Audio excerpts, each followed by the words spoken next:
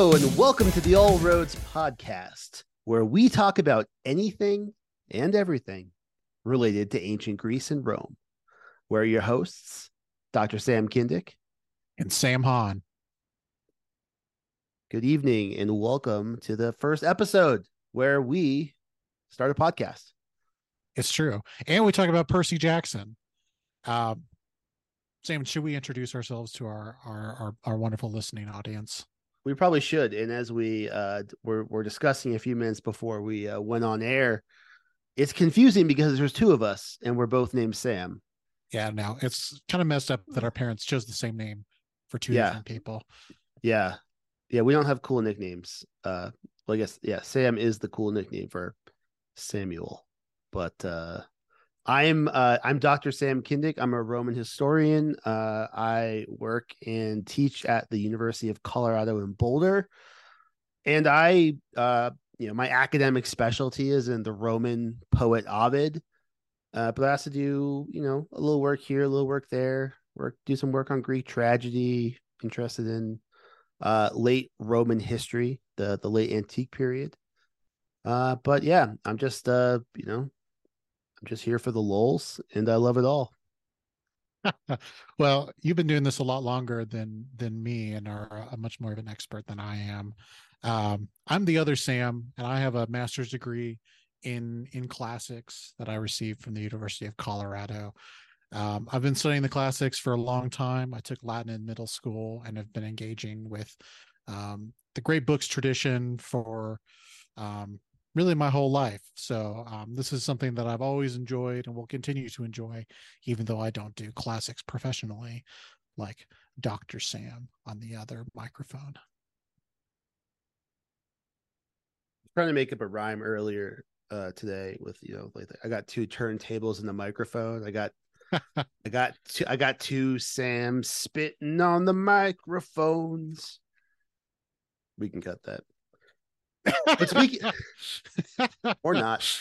But speaking of the great books tradition, Sam, Percy Jackson, right? This is for many people their sort of introduction to not just classical mythology, but their introduction to the world of the Greeks and the Romans. And I know now it's been 20 years since these books started first coming out, 2005. So almost 20 years, which is crazy. But I think this is a great place to start the show because it's the sort of jumping off points. And a lot of the students come to my class, and when I poll them, whether it's a myth class, a literature class, a history class, so many of them are there because they read Percy Jackson and it sort of piqued their interest. So maybe a good place to start is, what piqued your interest? What got you into classics? Because I don't think it was Percy Jackson. No, it wasn't. I was just old enough to have missed the Percy Jackson books until now. And I'm really excited to have actually read it. I've heard so much about it. My wife is a big fan of the series. My introduction really, like a lot of people came through school reading, the various kind of compilations of myths, Dolores, Edith Hamilton. I also distinctly remember when I was a freshman in high school being in English class and we read an abridged version of the Odyssey. And I don't really remember all that much from that kind of first reading of Greek epic, but I do remember one class when we were talking about Odysseus spending time in the cave of Calypso. One of the guys in my class wrote in huge letters in his notes, sex, and kind of destroyed all sorts of decorum in the class. And he's not wrong. No, it's yeah, exactly. He's not wrong. And yeah. And since then, I've been interested in kind of the Greek and Roman world, kind of ever since that time. Not because of him writing sex on his notes, but I think the stories are so fascinating. And yeah, I've tried to be a student of them for many years. Well, I think that's something that I was gonna say. I think that's something to circle back around to the whole, sex, right? Because there's a lot of sex, and that's one of the things that we don't get.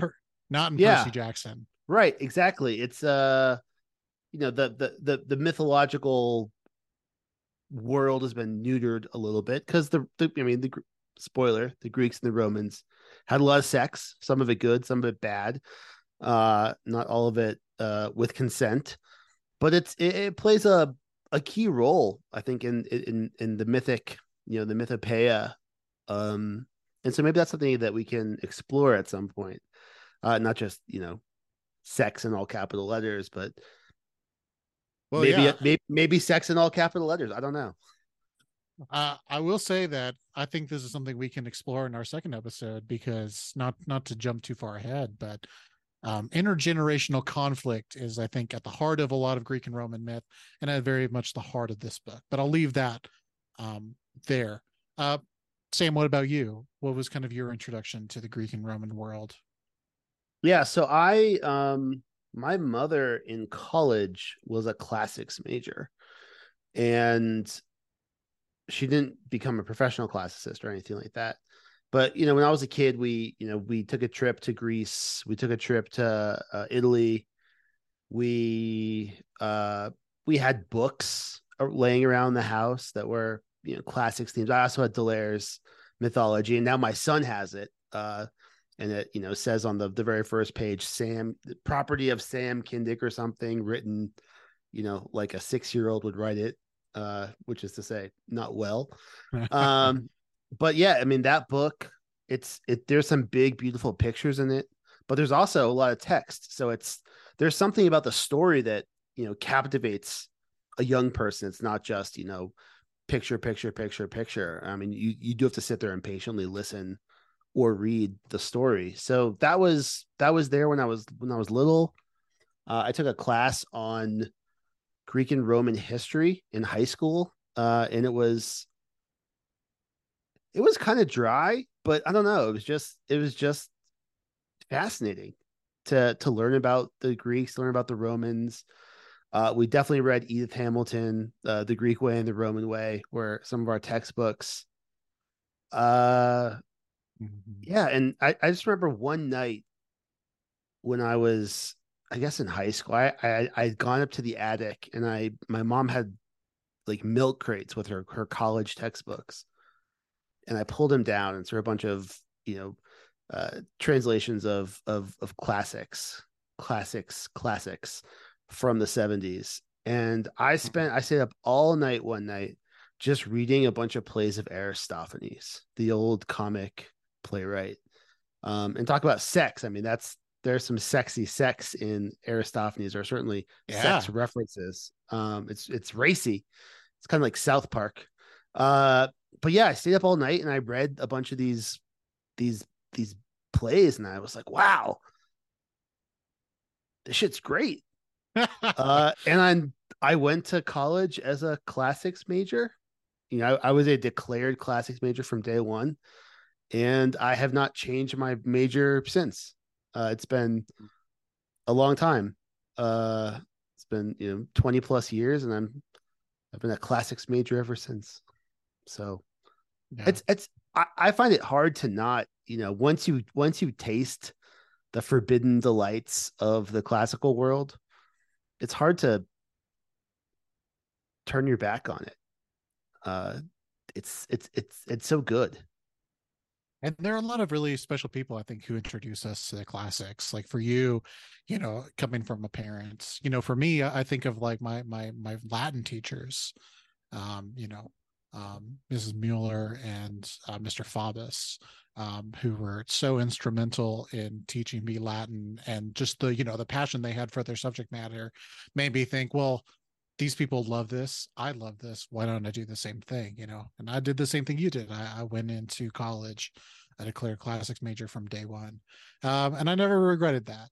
I've always loved reading Latin and Greek and thinking about these texts, and I'm excited to do that again with you in this podcast. Um, I will note that my parents wouldn't let me take Latin in high school, so maybe this is my teenage rebellion. your rebelliousness. That's why I you showed studied them. Latin, an Yeah, act of rebellion. I showed them. Sorry, mom and dad, for outing you. but yeah, here we stand or sit.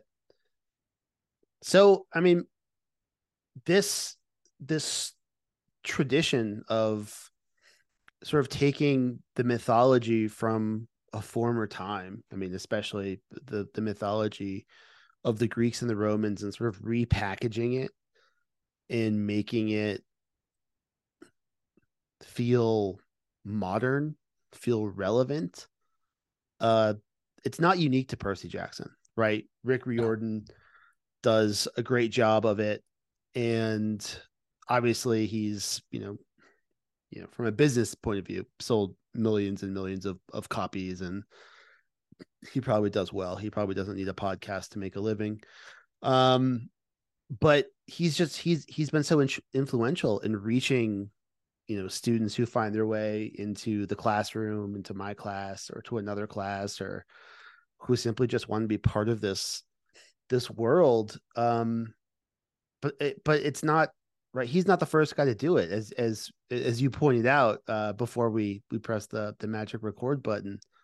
I mean, this dates back to, you said, the Hellenistic period, but I would argue, in the Hellenistic period, right, is sort of the period between the death of Alexander the Great and when the Romans take over the Greek world. So starting in the fourth century BCE, I would say it probably goes back to Hesiod, right, who a contemporary of Homer. I mean, the Yeah. Theogony is our first mythic handbook in some ways. Yeah. Yeah. The Theogony is, yeah, really interesting text. I've always been an admirer of Hesiod and those kind of early pieces of Greek mythology. Um, and there's a lot of, establishing the way the story goes, and that story is soon contradicted.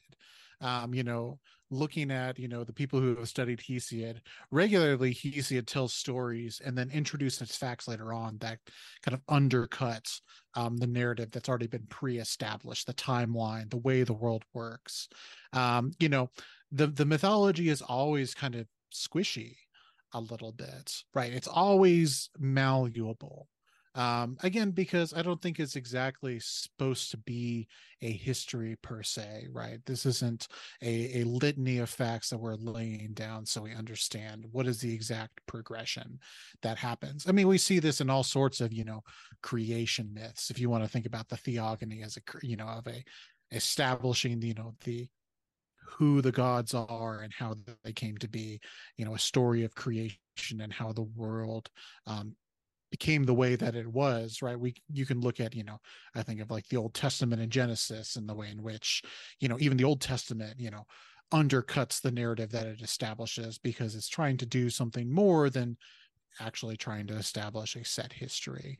So yeah, I think we can thank Hesiod for the existence of Percy Jackson today. And I loved reading this because obviously Percy Jackson is a book that is very interested in the reshaping of myth, right?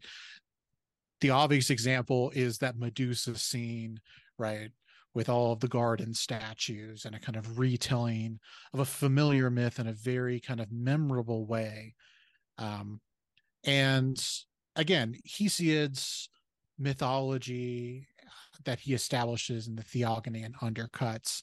The ancient authors are constantly playing with their own myths as well. Again, my favorite example of this is your favorite author, Ovid, in his work, The Fasti. Um, he gives a new telling of the birth of Orion, right? Orion, this great figure of Greek mythology. Everybody's heard of it. His is one of the most easily recognizable constellations in the night sky. And Hesiod apparently said that Orion is the son of Poseidon, and Ovid comes in and says, actually, I've heard it told differently. Actually, he was the son given to an old farmer when the gods peed on the hide of a cow and buried it in the earth. And so Orion isn't the son of Poseidon. He's literally urine. And there's all Science. sorts of, exactly. Um, there's also really, playful authors like Ovid do a really good job, obviously, of playing up the story for some humor and undercutting tradition. But you see this all the time, going back to like the Hellenistic authors. There's a lot of attempt by scholars to be like, okay, here are all of these different accounts of this story. What is the right one?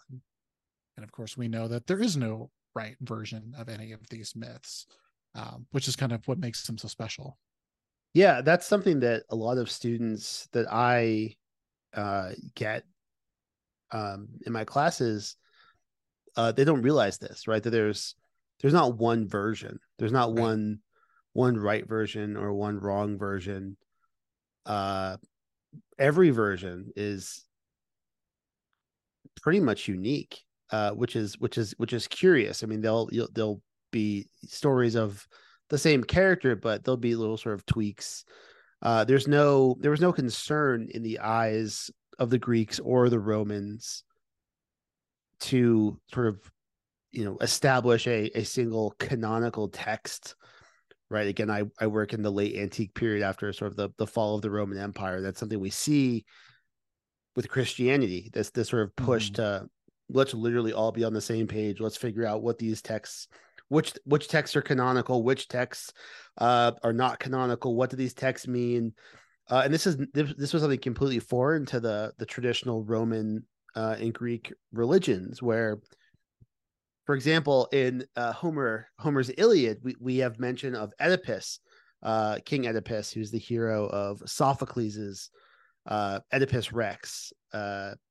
And in that version, we have a different sort of accounting of events than what we have in Sophocles's play, which is, written down hundreds of years later. And of course, we know um, the story of the story of Oedipus best from Sophocles. But we can look at Homer, look at the Iliad, something written, again, hundreds of years earlier, and realize that there's extreme mythic variation. There's always this playing, and sometimes, like with Ovid, right, there's a playful engagement with the mythic tradition. Sometimes in Greek tragedies, for example, we have a intentional sort of twisting of the Greek tradition, right? In Euripides' Medea, for example, we think that Euripides invented the fact that Medea killed her own kids intentionally. And there seems to be other mythic variations where the kids die or where she accidentally kills the kids or something like this. But to sort of just tweak the story to have, a mother killing their children, which is something that I think has connections to what we'll talk about in the second episode with intergenerational violence.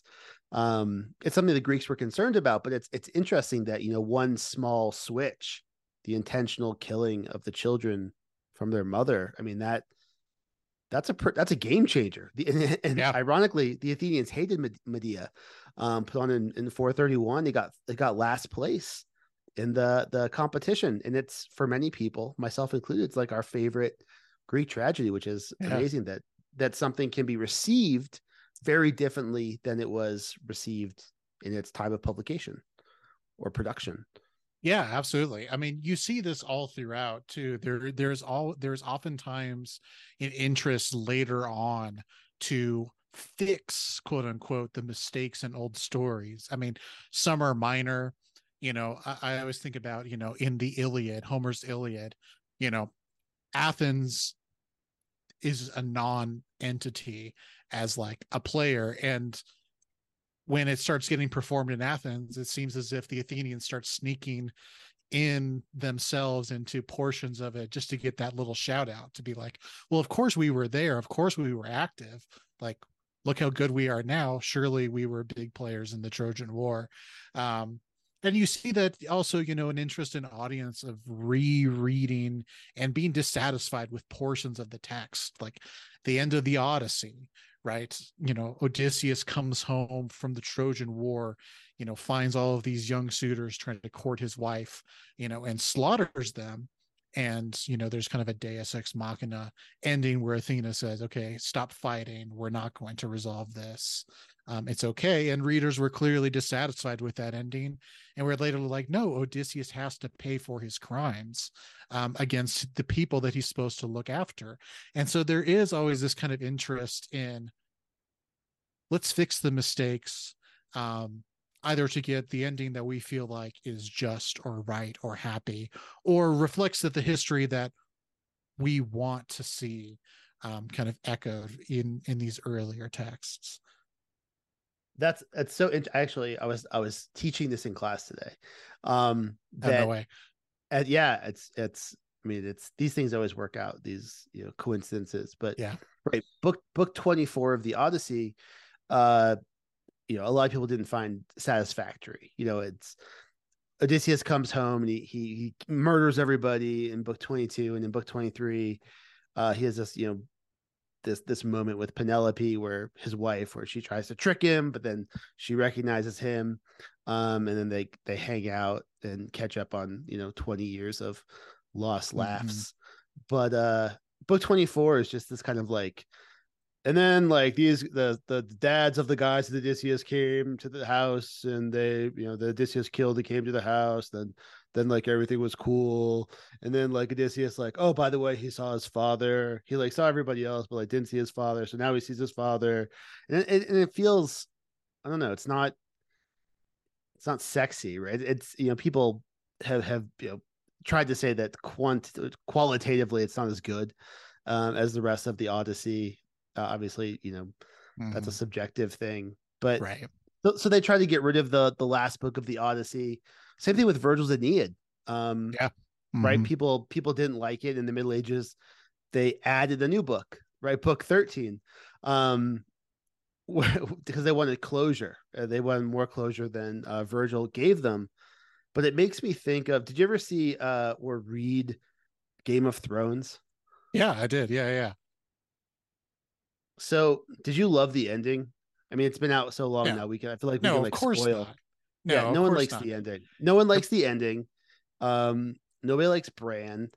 And but it's right, the series outpaced the books. So there's this amazing opportunity, and for contractual reasons it may not be possible, but if George R. R. Martin ever finishes the books, he could write a different ending, Right.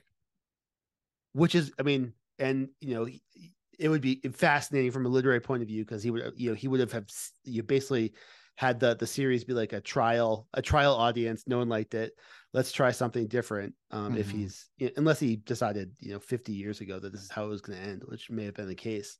But what a cool opportunity to write something different than what the film adaptation or the TV show adaptation did. I know that just made me just popped in my head. This sort of, we have these modern things too. People don't like how things Yeah. end, right? Well, and we're constantly, myth making. I mean, I feel like this is something that everyone is aware of to a certain extent, and a lot of people spend time thinking about nowadays. Like, we have myths around, the founding of the United States. We have myths around, our families and the way we operate and why we do things. There's myth making happening. There's myth making in religion too, right? There are all of these things, right? These are things that bind identity, right? When you think about kind of what is a purpose of myth, it is, this kind of establishing what are the values, what are the common stories that we tell each other to kind of unite us as whatever people group, be that, a church, be that a family, be that a nation, right? And so, yeah, there is always this kind of writing and rewriting of myth, to respond to a current moment. So I'm known for my seamless transitions, as you know. Yeah. Uh, what's the modern rewriting of myth in Percy Jackson? I mean, it's there. I think if you look at the history of sort of these mythic compilations, there are sort of trends and moments. And I think Percy Jackson sort of started one. I mean, we've had uh, Stephen Fry, Stephen Fry's Mythos and Heroes in Troy retell these stories. A new book, Gods and Mortals, just came out by classicist Sarah Iles Johnson. Um, but I think Percy Jackson sort of kicked off this moment. So what is it about Percy Jackson, or what when we read Percy Jackson, and it's fascinating because it's again almost 20 years old. So some of the references are a bit dated at this point, which is amusing. I don't think people use instant messenger anymore. Um, I mean, we're ones to talk as classicists about dated references. no, Um, I was thinking about this today actually. I mean, how often do you read something in a classical text and there's some reference to a politician or to some sort of object, and no one knows what it means, and there's like a footnote that's just like no one knows what this means, right? Like right. in 2000 years, how much of Percy Jackson, they're going to talk about Grover eating a Coke can or something. I mean, Coke, people probably know what Coke is, but Coke will still be around. yeah, something like that, and they're like, we don't know what this means. Sure. um so like, what is it like, what do we get out of as readers, right? What's our connection to Percy Jackson when we pick up the book and we say, okay, I bought this at Barnes and Noble, or Amazon, wherever books are sold, because the cover looks cool. There's like a kid standing on the head of like the Statue of Liberty looking thing, which is actually Poseidon, at least in my edition. Um, what do we get out of it? Why do we care? Why are we invested in this mythic retelling? Yeah, I think the opening of the book is such a I mean, as classicists, we obsess over the openings of things, right? The beginning is the most important piece because it sets the tone, it sets the intention, it lays out all the themes, right? And Percy Jackson falls again into this tradition of classical texts, and there is this kind of, again, I don't know, I refer to it as like a democratization of mythology. You know, talking about what is the purpose of myth in antiquity, right? It is this thing that kind of binds a culture together, right? The Greeks shared these stories even if they weren't from the same city state. um it's established a cultural identity, and these myths inform the values and the mores, the customs that they performed. um but also was largely meant to reinforce the power structures as they were, right? You can look at Achilles and say, I am supposed to behave in a manner that is reflective of how a hero might behave, but I myself am not in the same position as Achilles, right? There's something that Achilles is greater than I am, and so I will never be an Achilles, but I can learn from Achilles. And something that I love about Percy Jackson is this invitation to be like, if you're a normal kid, just keep enjoying this book as a work of fiction. But if you're like me and a half blood, like don't keep reading, right? It's going to get too real, you're going to learn too much, right? And it is this invitation to be like, you can be Percy, right? It's the beauty of a lot of these middle grade books where you're being invited to put yourself in the place, in the shoes of the hero or the heroine, right? And here we have the invitation, what if you too were a half-blood? And Percy is a kid who is really easy to identify with, for a lot of kids, right? He has his faults and his foibles. He has a learning disability, and is just ultimately a very normal kid that lots of people can relate to. Not everybody, can look at Achilles and be like, I know exactly what it's like to be in this guy's shoes. But I think a lot of kids can look at Percy, and I think that's what's so appealing is, let's think about what would it actually be like to experience myth as real life. um yeah, and be invited into that story.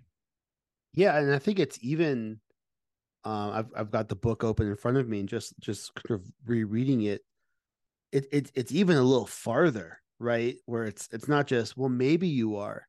There's this like strong suggestion that you probably are, right? I mean, Mm, you may be, you may well be a half blood, which is, I mean, as we see in the book, and in the series and in the movies, maybe not always great.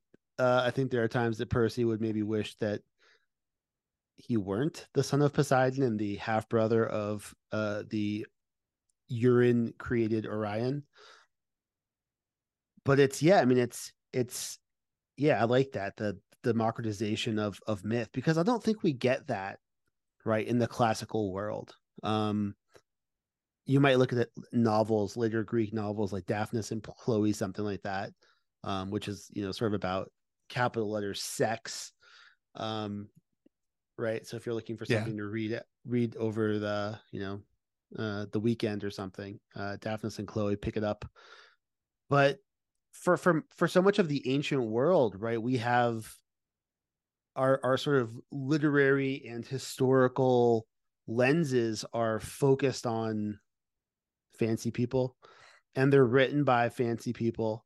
Mm-hmm. Um, they're not about 12-year-old boys who are dyslexic and have ADHD and can't stay in one school and come from a seemingly broken family. It's, yeah, I mean, he's a man of our times, right? He's a hero of our times, um, or at least for some people, Mm-hmm. and that's cool. That's, I mean, maybe that in its, starting on page one, that's one of the sort of adaptations of myth that we see in Percy Jackson. I mean, obviously, and we'll get to this, today and in subsequent episodes. I mean, there are mythological changes and tweaks and omissions and additions, but just on page one, it's fresh, right? It's new, and it's, yeah, as a 12-year-old picking this up, it's cool. I mean, I uh I come from a slightly older generation. I read Harry Potter when, I was a kid. Well, really, when I was in high school, I guess it came out. But he was closer in age to me, and there was this. Mm. I'm not sure I ever thought I might be a wizard, because I was never on page one. Wasn't like, you might be a wizard, gentle reader. Uh, Right.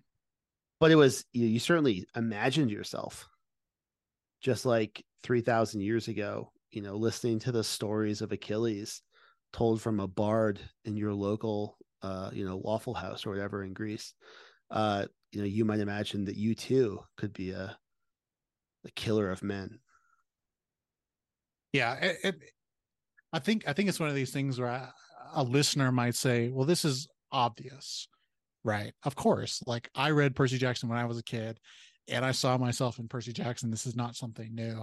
But I think it is like thinking about myth and retelling, just re-emphasizing that point that we have so little of what was written in antiquity. So little has survived, and we have lots of stuff that was copied a bunch and a lot of one-off copies. Like that's kind of what we have. It's kind of random snapshots of what was happening, or these things that are just like staples that have been read for, millennia. And yeah, to get a work that is, yeah, kind of calling regular people into mythology is something special and something you don't see in the ancient world, at least not that I can think of. And yeah, it's not hard to see why people fell in love with this book. And again, I think also just the author is has the tone of the best teacher that you had, which I think is also so special.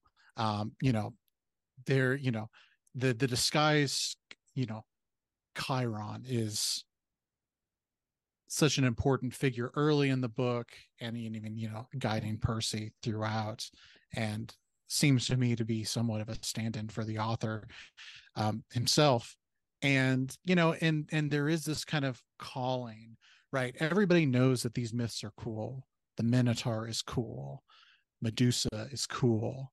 Procrustes, which is a myth that not lots of people hear, but that's a cool myth. A guy who tricks people into laying down into beds and either stretches them out or cuts off their limbs. What a wild story. Who doesn't love that? Um, it's Sam's it's shaking his so head. it's so weird, right? When Right. I, and maybe we'll take a closer look at Procrustes. It's a part of he's one of the like six weird bandits and like rabble rousers that like Theseus defeats, the Yeah. Athenian like mini version of Hercules. Yeah. But it's just like a guy who tricks travelers into laying down onto a bed and then either stretching them to fit the bed or chopping them to fit the bed. Right. What does that symbolize? Like, I can understand like Heracles, conquering the uncivilized worlds and man conquering beast and all this shit, but like a dude who tricks people into laying down on a bed and chopping them up, I don't know what that means. I'm not that smart, Sam, but I want to Well, know. well, I think that's you know I'm not even commenting on like what is its thematic relevance or what is the meaning of the myth. I think there is this like there's all sorts of wild stuff in Greek mythology that it just sticks in your craw, and there's a reason why people are fixated on it. And it's not the only mythology to have these sorts of images and compelling stories. But again, there's a reason why people are compelled to it, because there are so many creative ideas. And I love that the author is kind of presenting this to us and saying, isn't this cool? Like, doesn't this make a great story? But also it's calling us to ask a bigger question, which is this, again, this is why I see, the author, sees himself as, Chiron to a certain extent, is this question of like, why does this matter in real life? Right. This is something that he asks Percy in the first chapter. Is they're in the museum looking at these things, and he says, okay, can you explain why any of this matters? And for Percy, it's a matter of life and death, right? He's going to fight Medusa. It's going to be helpful if he knows the myth, so he knows actually how to defeat her. But also, it's obviously a question to us as a reader: is why do we care? The story of the Lotus Eaters is a fun story. The retelling as this casino is very, interesting and memorable. But why does it matter? And I think the author does a good job of setting that up early on and kind of constantly calling us back to the question, because that's kind of, in the end, that is the question, right? When the true lightning thief is unveiled, right? When we see Luke for who he truly is, it is this question: the gods are bad. They don't care for us. We're just repeating the same stories over and over. It's time for a reset. It's time for a restructure. We can leave all of this behind and start afresh, right? That is the counter to why does this matter? And the villain of the story says it doesn't. We need something new. And it is this question: is like, do we need something new? Or is there something to value here still? Yeah, I mean, a lot of great things there, Sam. The first thing I was going to say, I was just going to point out that you have not seen the movie, I have not seen the but movie. I No. have. We should probably let people know where we stand, right? You've read the first book Yes. and only the first book at the time of recording. I've read a few of them, but not the entire series. So we may well be shooting ourselves in the feet, the collective feet, and we'll be say something and it turns out not to be true. So we're dealing with selective ignorance, I guess. We're approaching this like a first time reader. At least I am. So Yeah, I hope yeah. hope that you can see me, dear listener, as an older version of your younger self when you first picked up these books. A noob. Um, exactly, exactly. And I, And I really enjoyed this first read through. I try and approach these things with a very open mind, understanding the audience, understanding the intention, and really trying to, read the book for what it is. But it's been fun bringing, all of my classical training to bear as I've thought about this book now that I've actually finished it. It's just important though that I mean, we see this book through completely different eyes because for me, I know that Chiron is Pierce Brosnan. I don't know what you imagine him to look like. But for me, I see a bearded James Bond glued to a horse. And there is tremendous wisdom and guidance in the figure of Chiron, but I can't not imagine Pierce Brosnan as Chiron. Oh, that's funny. Yeah, I don't know who I pictured, but now that I think about it, I feel like I do see Mr. Faubus, my Latin teacher, very much in Percy's Latin teacher. So, um, I think we should do a separate maybe we'll do a segment or a type of show called Night at the Movies, and we'll just talk about the movie one because it's a talk hot about it. topic. Yeah, and talk about a work of reception. A movie that is reviled by the author. A retelling of his myth that he completely disavows and is trying to write as the new Disney show comes out. So we'll be sure to watch that and give you all our thoughts on that once it actually comes to streaming services. But Disney, if you want to sponsor the show, drop me an email at allroadspod@gmail.com. Uh, we're always looking for sponsors. So to return, I mean, you said a lot of great things there. And this connection, this sort of tension between does this matter and should we? I mean, obviously for Percy Jackson, it's life and death, right? I mean, this is also what I told my parents during fall break of my freshman year in college. They said, why not business or law? And I said, it's a matter of life and death that I be a classics major, and they understood it. At least my human parents. I don't know about. I've yet to be claimed by a god, but it's a fair question, right? And I think that we right, do get. I mean, this is uh this I get this from students. I did get this from my parents. right. I mean, it's But the question that like everybody asks of why? Like classics majors. Why what do exactly? you do with a degree in classics? And the answer, I mean, I don't want to go on a tangent rant is anything. Um right, and there are studies to support this. But right, like beyond what you do with a major at a university, right? What is this knowledge about a civilization or a collection of civilizations that lived 3,000 years ago, 1,500 years ago? I mean, it's a big range. It's a big geographic, um, sort of slash through the European, Asian, and African worlds. Like, who cares, right? And I think that we get that right at the beginning of the book, and it is nice. There's a lot of sort of I see as sort of inside classics kind of nods. Yeah. So I mean, I think you framed it nicely, right? Why does this matter? And to fast forward to the end, are we ready for a reset?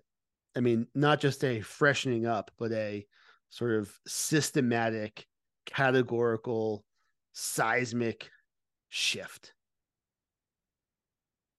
So what do you see? I mean, what does this book tell us? I mean, why who cares? I mean that's the $1 million question, isn't it? You know, I think for me, when I think about what is the value, I think there are some people who will wrongfully say, right, this is the one right way, right? The Greeks and Romans had it right, and all other ways are wrong. They were the best of the best, and this is the pinnacle of humanity, right? You hear, oftentimes fascists will adopt the symbology, the mythology of the Greeks and the Romans, and that's obviously wrong. right? It's not that the Greeks and the Romans were the best and the brightest of all of humanity. Um, I think we have to roundly reject that, and I don't think that that not being the answer means that these things aren't valuable. For me, I think it's deeply personal. Like classics was the thing that opened my eyes to think very carefully about a lot of things in just our modern world. I think what I love about classics and why I think it is so valuable is it is a way to reframe and reapproach your own current time and kind of bring old ideas to bear in the present. And not all the old ideas are good. There are plenty of old ideas from the Greeks and the Romans that we should be very eager to discard and not carry forward. Um, for me, I left classics to go work in food systems, sustainable, healthy, nutritious food. And for me, my interest in that modern issue came from Virgil and Virgil's thinking about kind of the destruction of the kind of countryside, the farmland of Italy, that he addresses throughout his poems. And it was something that I was very taken with and kind of led me to think about this is a concern of antiquity. Do we fix this? The answer, of course, is no. Things are very bad and things need to be changed. And this engagement with ancient texts allowed me to think about and approach this modern topic. And again, I don't look to Virgil to inform my work today, but I think the spirit um, of Virgil as he looked at the issues of his own time have very much informed the spirit with which I try and approach my work. And again, I think that's the beauty of classics. It is ability to get outside of your own time, your own context, and understand, wow, people in the past thought very similarly to me and very differently, and trying to kind of negotiate that and reinterpret, you know, I think that's also, one of the beauties of reading the classics is this reinterpretation. Here's how the ancient audience understood the Iliad. How do I understand the Iliad? Once I understand how the ancient people read it, I can also look at it and say, there's so much here that it doesn't seem like people were all that interested in. And I'm very interested in that. And how does that inform what I take away from this text? Um, So I think that the kind of active engagement with the past is very important. Some people refer to it as a conversation. There's the old, those who don't study history are doomed to repeat it. I think that we're constantly repeating history, constantly making the same mistakes. Um, but again, there is this importance of engaging with the past and becoming a part of that conversation, and that doesn't mean buying into it whole cloth, but it does mean taking it seriously and I think trying to understand yourself and your time better through it. There you go. How's that as an answer? It was great. I mean, it's again, this is the frustrating thing about the classics for me is that there's so much, Yeah. right? I mean, as a field for people who aren't familiar with the term classics, we are sort of tasked with becoming experts on the history, literature, religion, philosophy, languages, cultures, everything of basically the Mediterranean world for like, I don't know, 3,000 years. I mean, Mm-hmm. Yeah. depending how, I mean, you could tack on the Egyptians, depending how far you push the Roman Empire. If you go to the Eastern Roman Empire till its fall in 1453, I mean, it's a lot of stuff. It's a lot of stuff. And there's so much good stuff, and I think that you hit on the sort of it's there's a it's relatable, right? And there's a connection, and this is why the podcast is called All Roads. Not only because of the saying, right, that all roads lead to Rome, um, which is, in a way a sort of the contact of the network systems in the Roman world, but also the literary connections. But so many things. I mean, we can talk about young adult literature written in 2005, and it has to do with Rome. I mean, and to understand that, we have to sort of follow a road and trace it back, right? Trace back these mythological handbooks through Hamilton, through Fraser, through Bullfinch. Trace it back through Renaissance artists. The Boccaccio's Birth of Venus. Botticelli's Birth of Venus. We could look at Botticelli or Boccaccio's, excuse me, Genealogy of the Gods, which is itself mirrored and built on these ancient handbooks. Trace it back through the Carolingian Renaissance. Um, we could go back into the late antique world. I mean, these things connect, and we'll stop in Rome, but we don't, we'll make a pit stop, but we don't stop there because we keep going back, right? The Romans connected themselves to the Greeks, and they, absorbed and adapted much of Greek culture, but also cultures from the Near East, from Egypt. And we can sort of, I use Rome as a connecting point because that's the place that fascinates me. And there's a pithy expression already, but it's let's be real, it's everything does sort of connect back. I mean, not everything, but so many the things I'm interested, the interesting things, I should say, which happen to be the things I'm interested in, all connect back through it, right? It's relatable, and so it's amazing to me. And this is one of the things that we've mentioned, the Roman poet Ovid, right? Who lives in the late Republic, really really the early empire. He's born the same year that Julius Caesar is assassinated. So technically in the Republic, but he sort of straddles the Roman Republic and the Roman Empire in the turn of the millennium. But he feels so modern.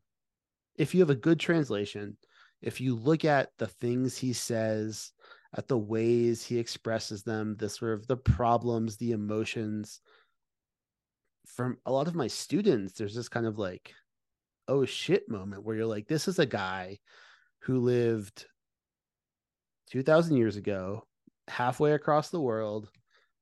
Uh, and he's a person just like me. He's, has similar thoughts and feelings, and we can say same things about Greek tragedies or whatever. But as you point out, there's also a lot different, right? Greece and Rome, massive slave owning societies, societies with tremendous, I mean, even by Americans, a tremendous economic disparity. Um, it's a very different world. I mean, it's not a great Mhm. world. Would I like to go back in a time machine and hang out there? Probably not. I wouldn't mind like looking in, but those guys died pretty young. Yeah. It was a brutal Yeah. life. It was a hard life. Um, and so I think it's interesting because it is sort of in Percy Jackson. Um, these things are all sort of romanticized. I mean, sword fighting. I mean, it seems cool if you're 12, like, to actually have a sword fight and play capture the flag and, you know, maim people and kill people. And, there's these things are sort of explained away. But I mean, the culture that's giving us these myths are, I mean, it's a relatable world, but it's a different world too. Mhm. Um, and so it sucks you in. And so you ask yourself, I mean, how how much can it matter, right? I mean, you hit the good point, Sam. I mean, the history sort of repeats itself in weird ways. A great example is at the beginning of Mary Beard's book SPQR. She compares this conspiracy in Republican Rome in 63 BCE, the Catilinarian conspiracy. She Mhm. compares it to sort of post 9/11 issues of homeland security, right? To what extent are you are you or should you go outside of the law to deal with terrorists? I mean, this is a an actual question. I mean, the framing is different, but an actual question that the Romans wrestled with as they wrestled with ideas of liberty and rights and freedom, uh, more than 2,000 years ago. And so the history is compelling. I mean, the art's compelling, but these mythic stories. I mean, again, there's this sort of the archetypal. There's this didactic nature, this nature where you're supposed to learn something from these heroes like Mm. Achilles. Um, but there's also, I mean, I'm not an expert on it, and I would probably challenge anybody who said that they were an expert on it.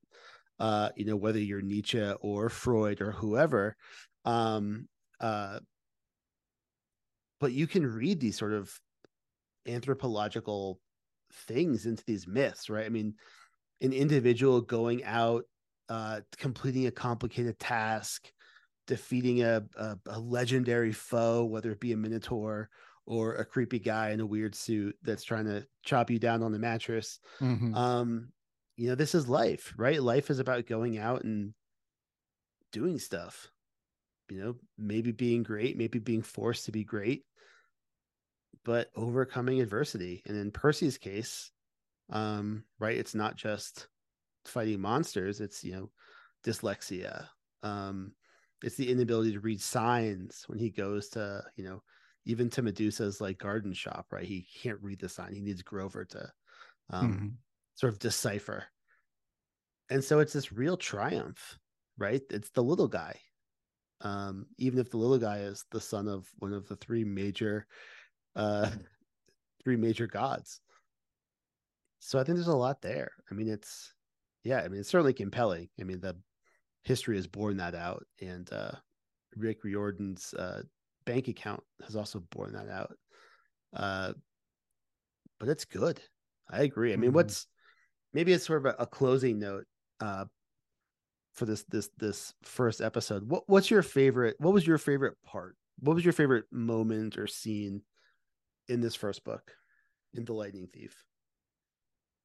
I think for me, I love a good underworld narrative. I love the part where they go down to the house of Hades to, you know, confront, like there's so many things that happen there that there's a lot of, bringing together of, a lot of threads are teased out in that moment of the book. But there's something I love about a catabasis, and I love all of the stories where there is this interaction with the dead, because I think those are some of my favorite moments in the epic poetry in the Greek and Roman myths.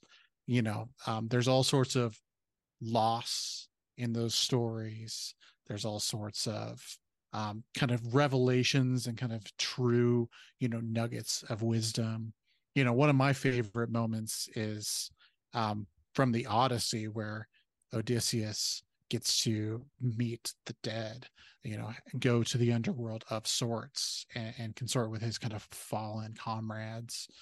And there's this great moment where, he meets the soul of Achilles, and Achilles laments the fact that he wasn't born, you know, the farm, a farmhand, a no name nobody, because he would have had a better life than being the most well known of all the Greek heroes. Like, I think there are so many of those little moments that I love so much.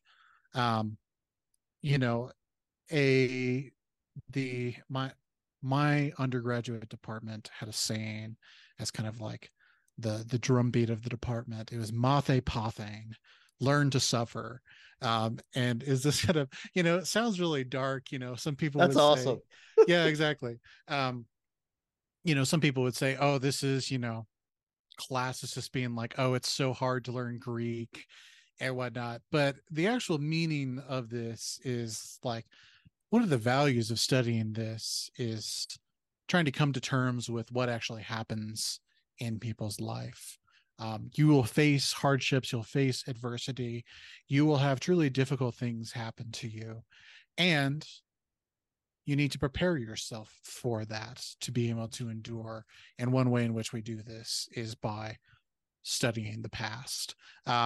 And I think I love that expression. That's something that I hold very close to the way I live my life, my own identity, and I think is a great kind of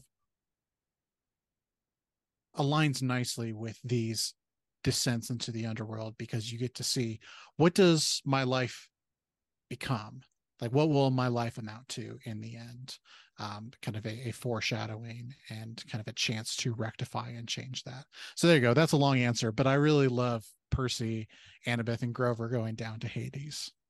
Do you buy Hades being the entrance to the underworld being in LA? Does that feel right to you? I've never been to LA, so I can't confirm or deny. Mount Olympus being at the top of the Empire State Building, do I think, I think, those two things, a lot of baggage with those two locations. And I think I'll leave it there. Listen, I'm a boy from the Midwest and South, and so I like the middle of the country. So I'll leave the coast to be. I'm just glad they stopped in Denver. Yeah, I was gonna say it's not my favorite scene, but I did appreciate the fact that Denver. I mean, we both live in Colorado. Neither one of us is from Colorado, but in Denver, they're like at a diner, and Hades rolls up with like shotguns on his like bike and like a giant hunting knife on his like thigh, and he like threatens the waitress at the like diner. And I mean, perhaps it's because Denver is in the middle of the country, and I-70 goes right through it. But I don't know. Is that a comment on like would that have happened in like a diner in like Massachusetts, where I'm from? So no shade on Massachusetts, but it felt like appointed like this is what happens in Denver. Well, I guess I think Aries even says something about I love Denver or I love America or something because I can Yeah, he you likes know America because it's violent in America. yeah. Yeah, and Um, then they get on like that truck with like the abused animals yeah, after they go to the sort of decrepit water park. So yeah. Listen, if you were not coming to Denver because you had a bad impression of it from The Lightning Thief, I would encourage you to give it a second chance. Um, or at least come to Boulder. Boulder's lovely. There's beautiful mountains and all sorts of things. But yeah, it's interesting. And maybe this is a good way of sort of closing. It's just I know we mentioned on them before, but there are all these connections, these sort of dated references, right? To there's as earlier I mentioned the IM, the instant message mhm, joke. We said no, it's not instant message, it's iris message. But of course, by 2023, I don't think anyone uses instant messenger anymore. right. Um, there's all sorts of things like that you wonder, how do they hold up? Is this going to be a sort of evergreen story? I think if and I don't want to go too deep because this is a whole different podcast show, but I mean, you look at something like Harry Potter, um, where the whole sort of magical world, you sort of leave contemporary Britain, US, wherever you are, and you go into this wizarding world that is, you're essentially back in the 18th century or something, 19th century. It maybe it feels more evergreen in the sort of the content. I mean, when I read Harry Potter with my son or something, there's not like references to like, weird late 90s phenomena. There's not like I don't know, references to It's strange so bands. dated. Yeah. It's It's dated beyond your yeah, your lifetime, and so right. Yeah. Well, as yeah. long as you recognize names like, Agrippa the Great or something, or Nicholas Flamel, who's been alive forever, Dumbledore's Mhm. partner, for those of you who have read those books. Um, yeah, I mean, so do you think this sort of it do you think that having these contemporary connections, in 2005 maybe makes it feel super relatable because again, it's you have this democratization of the myth where you're like this is my life, right? Like everything Percy is like, you know, running to get enchiladas with Grover at the lunch line, drinking Coke, eating blue jelly beans, using instant messenger. Like, is this like you feel so like, oh my God, this is me.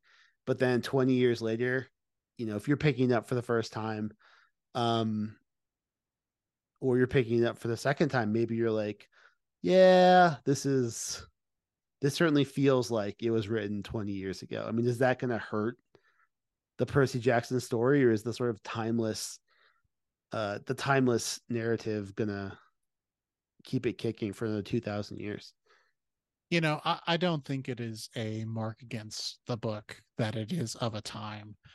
Like, all things are of a time, and I think that speaks to the relatability and the attempt to reach people where they are.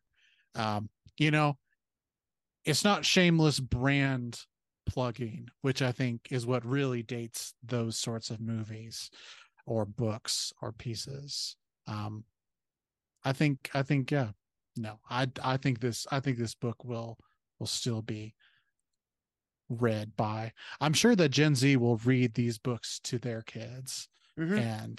and I don't think that those pieces will be so foreign as to tarnish their reputation in the future.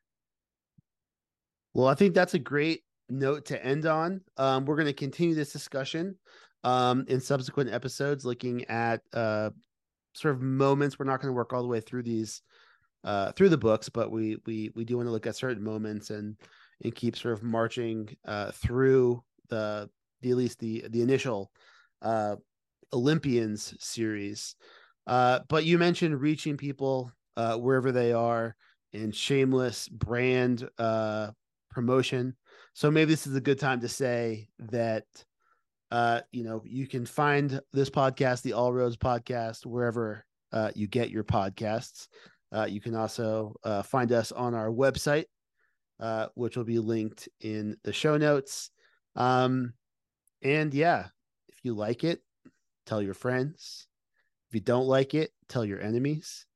But either way, leave a recommendation or a review wherever you listen to your podcasts. And Because Sam, what's the email if people want to email us and suggest topics for us to cover? yeah, so I think right now the best place to reach us is at allroadspod@gmail.com. All right. Well, if you're out there reading a book or playing a video game or watching a TV show and you think, hey, I'd love to hear what those Sams think about this piece of media, send us our way and we'll take a look. Excellent. Well, all roads lead to Rome, but our road leads to the door. We'll see you next time. See Thanks, ya. guys.